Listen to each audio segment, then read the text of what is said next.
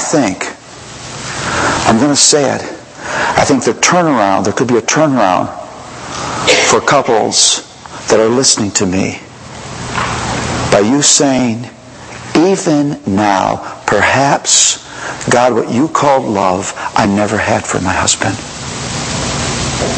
Perhaps what you call love, I never had for my wife. And God, I'm asking for your help right now. I want to love this person. And we're going to talk about what that means. I'm going to give you a definition of that kind of love. But I'm frightened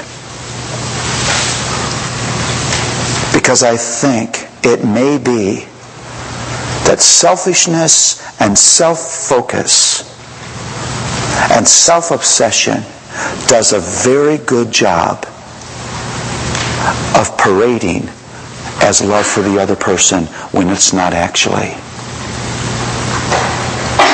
And you know what happens? That always blows up.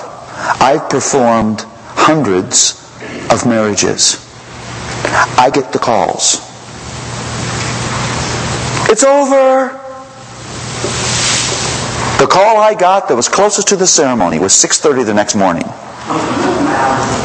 I just think those people were ahead of the class. I told them I thought it was wonderful that they came to the end so fast. I said, it usually takes couples longer. This is a good thing. This is God's work in your life. He's brought you to the end quicker. Why mess up 30 years? You've only messed up one day. Praise God for that. His wife is crying on the phone, and I'm saying, I'm so excited. I'm just so excited. She says, would you quit being excited? I'm upset. I said, I understand why you're upset, but it's good upset. Praise Jesus. Now you're ready to make a marriage. Because it hadn't worked. That night was a textbook in self-love. And they got it. They got it, that all that attraction wasn't actually love at all. And she said, I don't think my husband loves me. I said, you're right. That's not what she wanted to hear. And I said, can I say this to you? I used her voice. I don't think you love him either. She said, that's not nice. I said, but it's true. And that was the beginning of great things for that couple. You see, this is an insight. Sin causes me to shrink my world down to my wants, my needs, my feelings. I do love you and have a wonderful plan for your life. I live with silent demands. I know exactly what I want you to do and how I want you to do it. I'm loaded with my desires, my plans, my purposes, the things that make me comfortable and things that make me feel safe and the things that make me secure and the things that make me happy. It's me. And I will admit this. I would love to say to you that I'm free of that. I'm not free of it yet. Oh, Jesus, please continue to free me. I'm so full of myself that you can't even serve me. I have an eye condition. And I have severe dry eyes, and night is hard for me because my eyes at the end of the day don't shift well between light and darkness. It makes driving dangerous. I've told Luella, that my wife, that I figured this out, that as things get blurry, there are mobile blobs and stationary blobs, and when you're driving, the idea is to avoid them both. And that doesn't give her much comfort, and so she's said that she'll drive for us in the evening. She does it because she loves me. She wants to serve me. So one particular evening, we're headed out to an appointed location, and right where I would have turned, and she goes straight. I can't leave that alone. I say, why didn't you turn? She says, because this is the way I go. I can't leave that alone. I say, what if it's the wrong way? She says, I don't think, Paul, it's a matter of right and wrong. I think it's just a preference. I can't leave that alone. I say, Luella, the shortest distance between 2 points is a straight line. She says to me, that's why I didn't turn.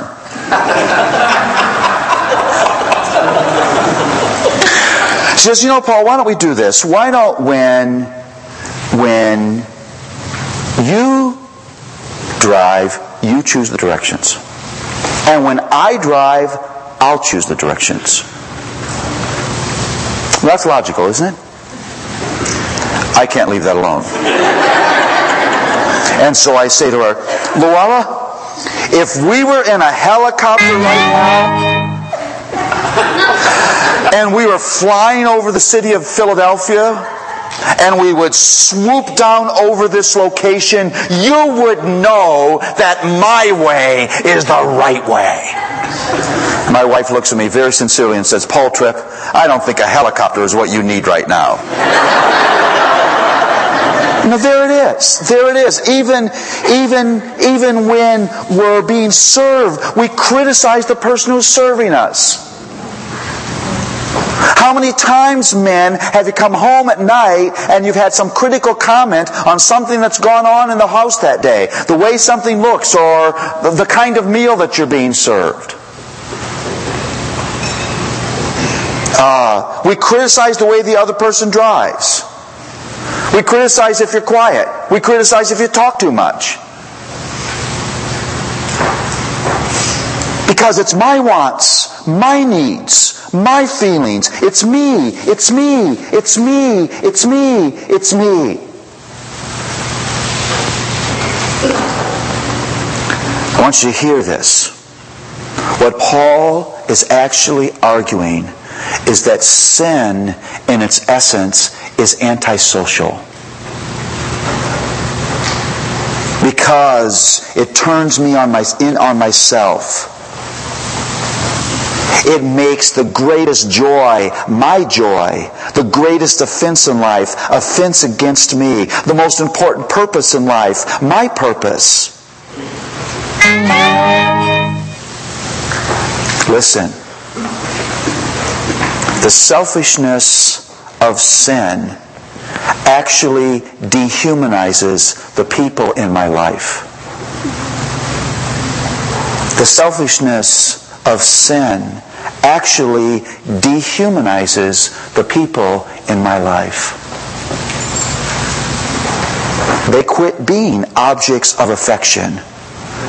They get reduced down to vehicles to help me get what I want, or obstacles in the way of what I want. But they quit being people. And when you're a vehicle, I like you. I treat you with kindness and patience. And when you stand in the way of what I want, I'm spontaneously irritated and angry, and I try to put pressure on you to bring you back into the service of my claustrophobic little kingdom of one. Now that leads us to our third principle. Here it is. Marriage, this side of heaven, is always a war between two kingdoms.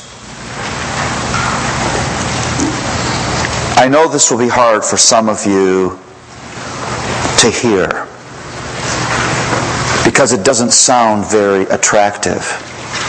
But I think it's so important to face. Hear this. Marriage is war. Marriage is war. Now, you don't get that on a Hallmark card.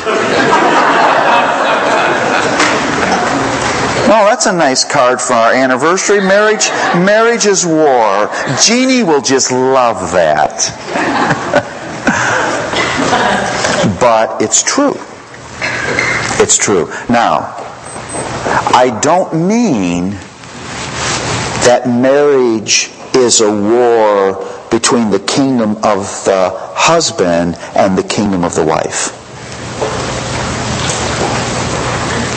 What I mean is this: the wars that you have with one another are always the fruit of a deeper war going on in your heart. The wars that you have with one another as husband and wife are always connected to a deeper war that's going on in the heart. And you will only ever solve these wars by solving this war down here. That's what upsets me about so much of the marriage literature that's out there. It never talks about the deeper war. So turn with me to Matthew 6.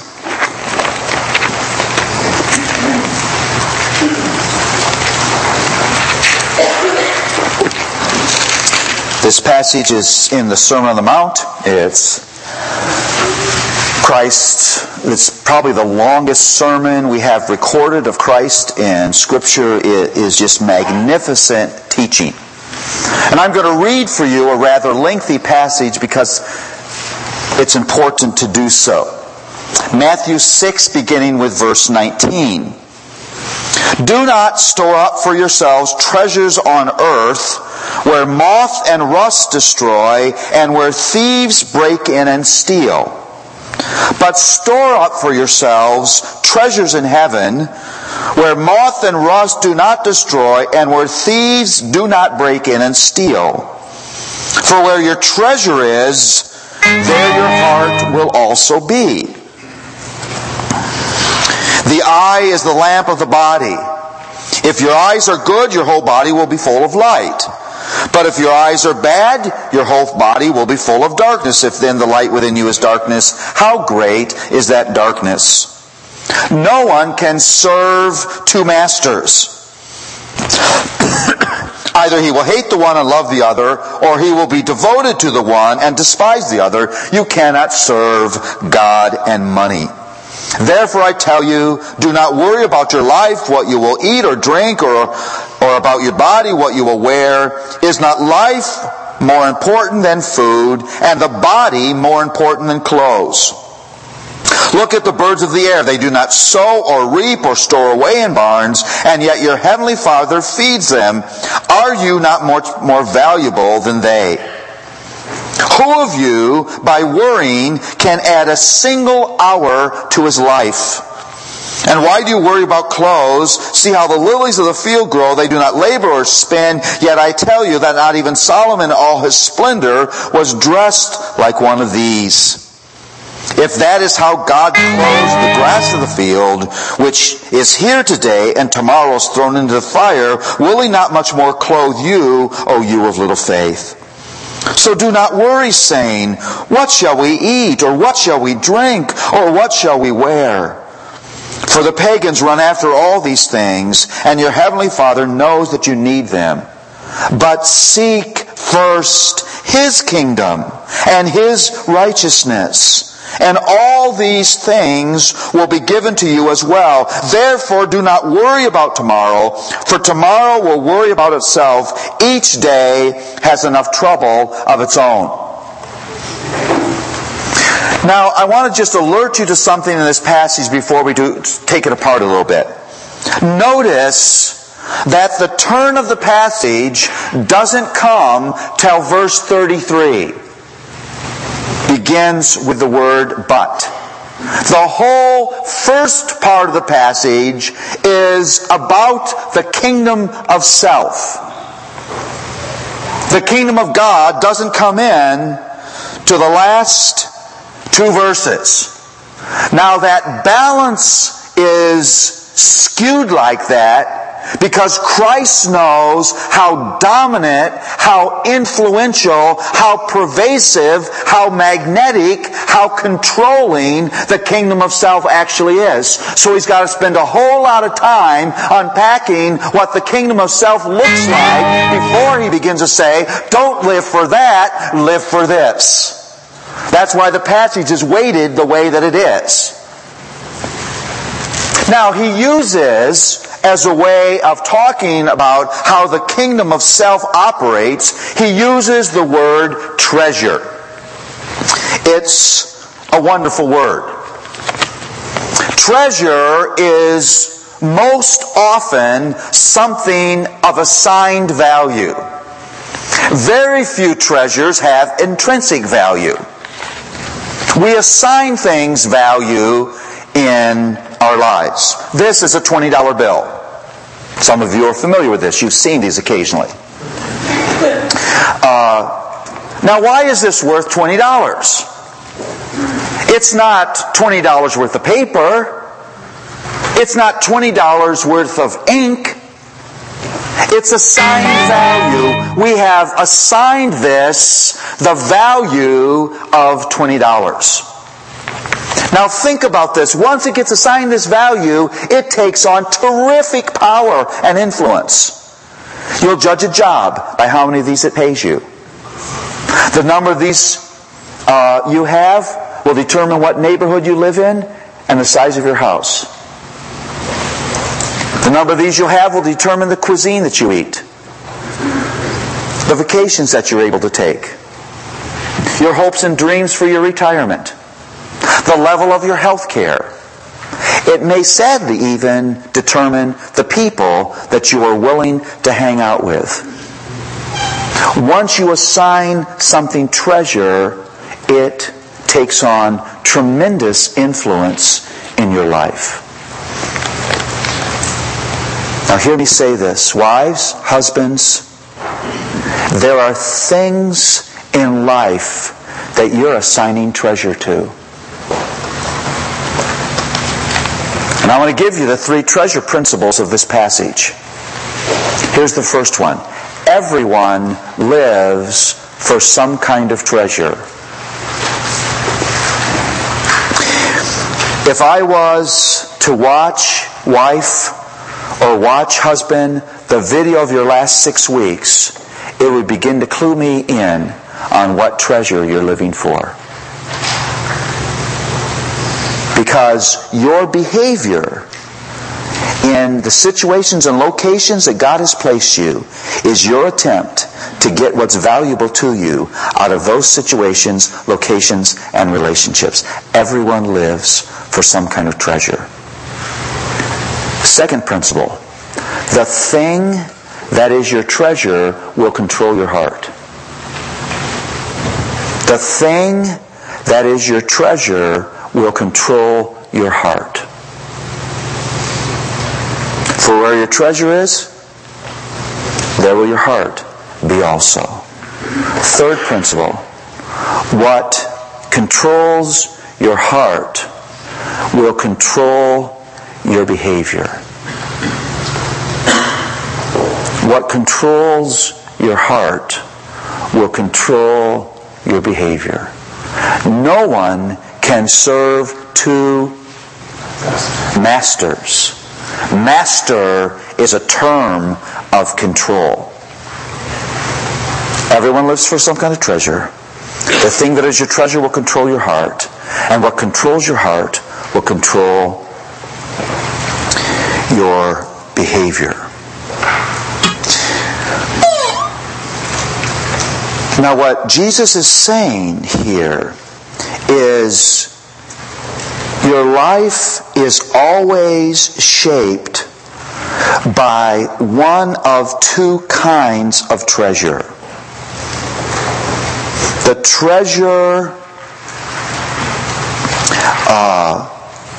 of the kingdom of self, or the treasure of the kingdom of God. In fact, the kingdom of self is reduced by Christ to 2 categories: earthbound treasure and anxiety-bound needs. earthbound treasure and anxiety-bound needs. I'm living for what I've decided I want, and I'm living for what I think I need. That forms my living. What's the problem with that? It's all about me. And Jesus says, this is not why you were created to live.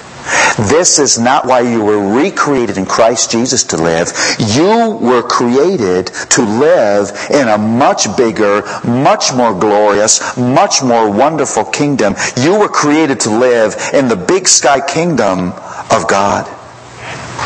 And you're shrinking your life down to the claustrophobic confines of your anxiety-bound treasures and earthbound treasures and anxiety-bound needs. And you're trying to co-opt the people in your life to serve your pursuit of your treasures and to serve your definition of need. And they get criticized and accused and blamed and beaten up when they don't. And then Jesus says something that I think is very sweet and very sad at the same time. He says this, don't you know that your Heavenly Father knows exactly what you need? How sad.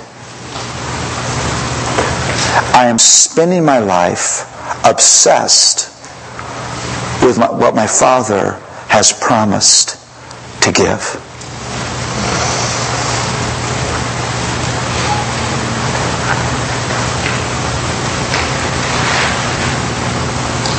You see, you don't fix marriages, brothers and sisters, first horizontally. You don't fix marriages first horizontally. You fix them first vertically. You see, the war that I'm having with you is because I've lost the war in my heart. Think, if you're into this marriage obsessed with your kingdom, and I'm in this marriage obsessed with my kingdom, here's what's going to happen. Tuesday morning, Wednesday evening, Thursday night, Christmas, Easter, vacations, shopping, restaurants, traffic, conversations, newspaper, magazines, television, food.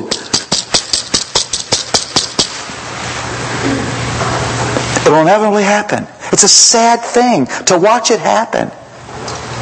To watch couples who once adored one another, once spoke kindly to one another, now have distance and coldness, marital detente, sometimes violence and acrimony.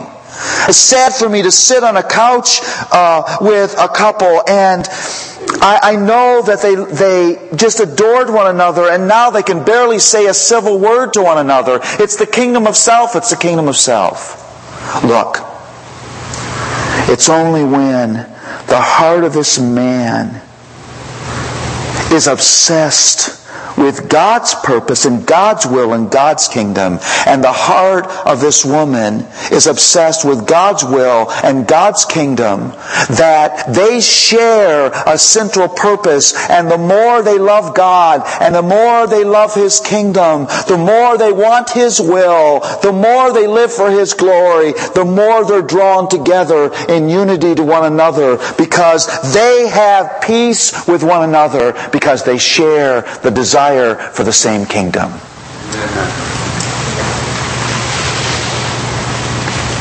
It's only when you can look to your Lord and you can say, your kingdom come, your will be done, right here, right now, in this marriage, as it is in heaven, that you are on the road to unity and understanding and love. Listen, enough with my kingdom.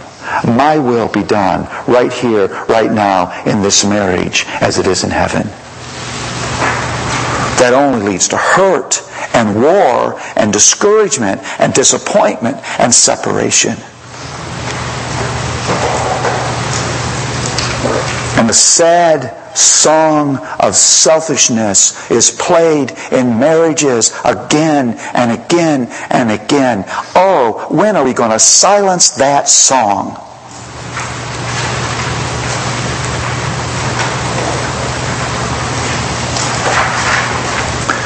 Jesus didn't give you His grace to make your kingdom work. He gave you His grace to invite you to a better kingdom. Wife, if you want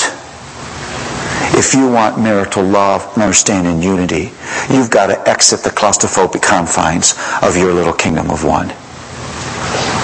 Husbands, if you want unity and love and understanding in marriage, you have to exit that claustrophobic kingdom of one that only has room for you in it.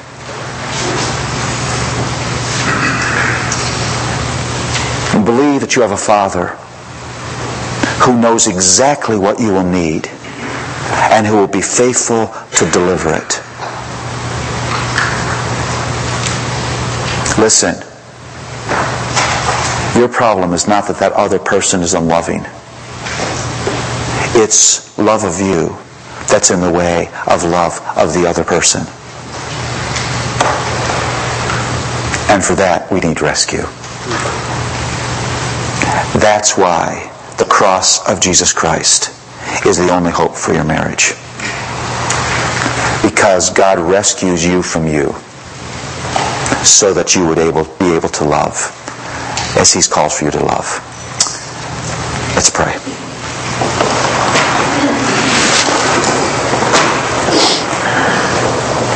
Lord, these are hard things to hear. Hard things to admit and accept. Oh, I would pray that you'd open our hearts. Show us the places where that claustrophobic kingdom of self is in the way of the beautiful unifying work of your kingdom. Lord, teach us as we continue to think about marriage biblically, as we continue to look for your better way. Teach us what it means to live for your kingdom in a way that causes love to thrive. Thank you. In Jesus' name, amen.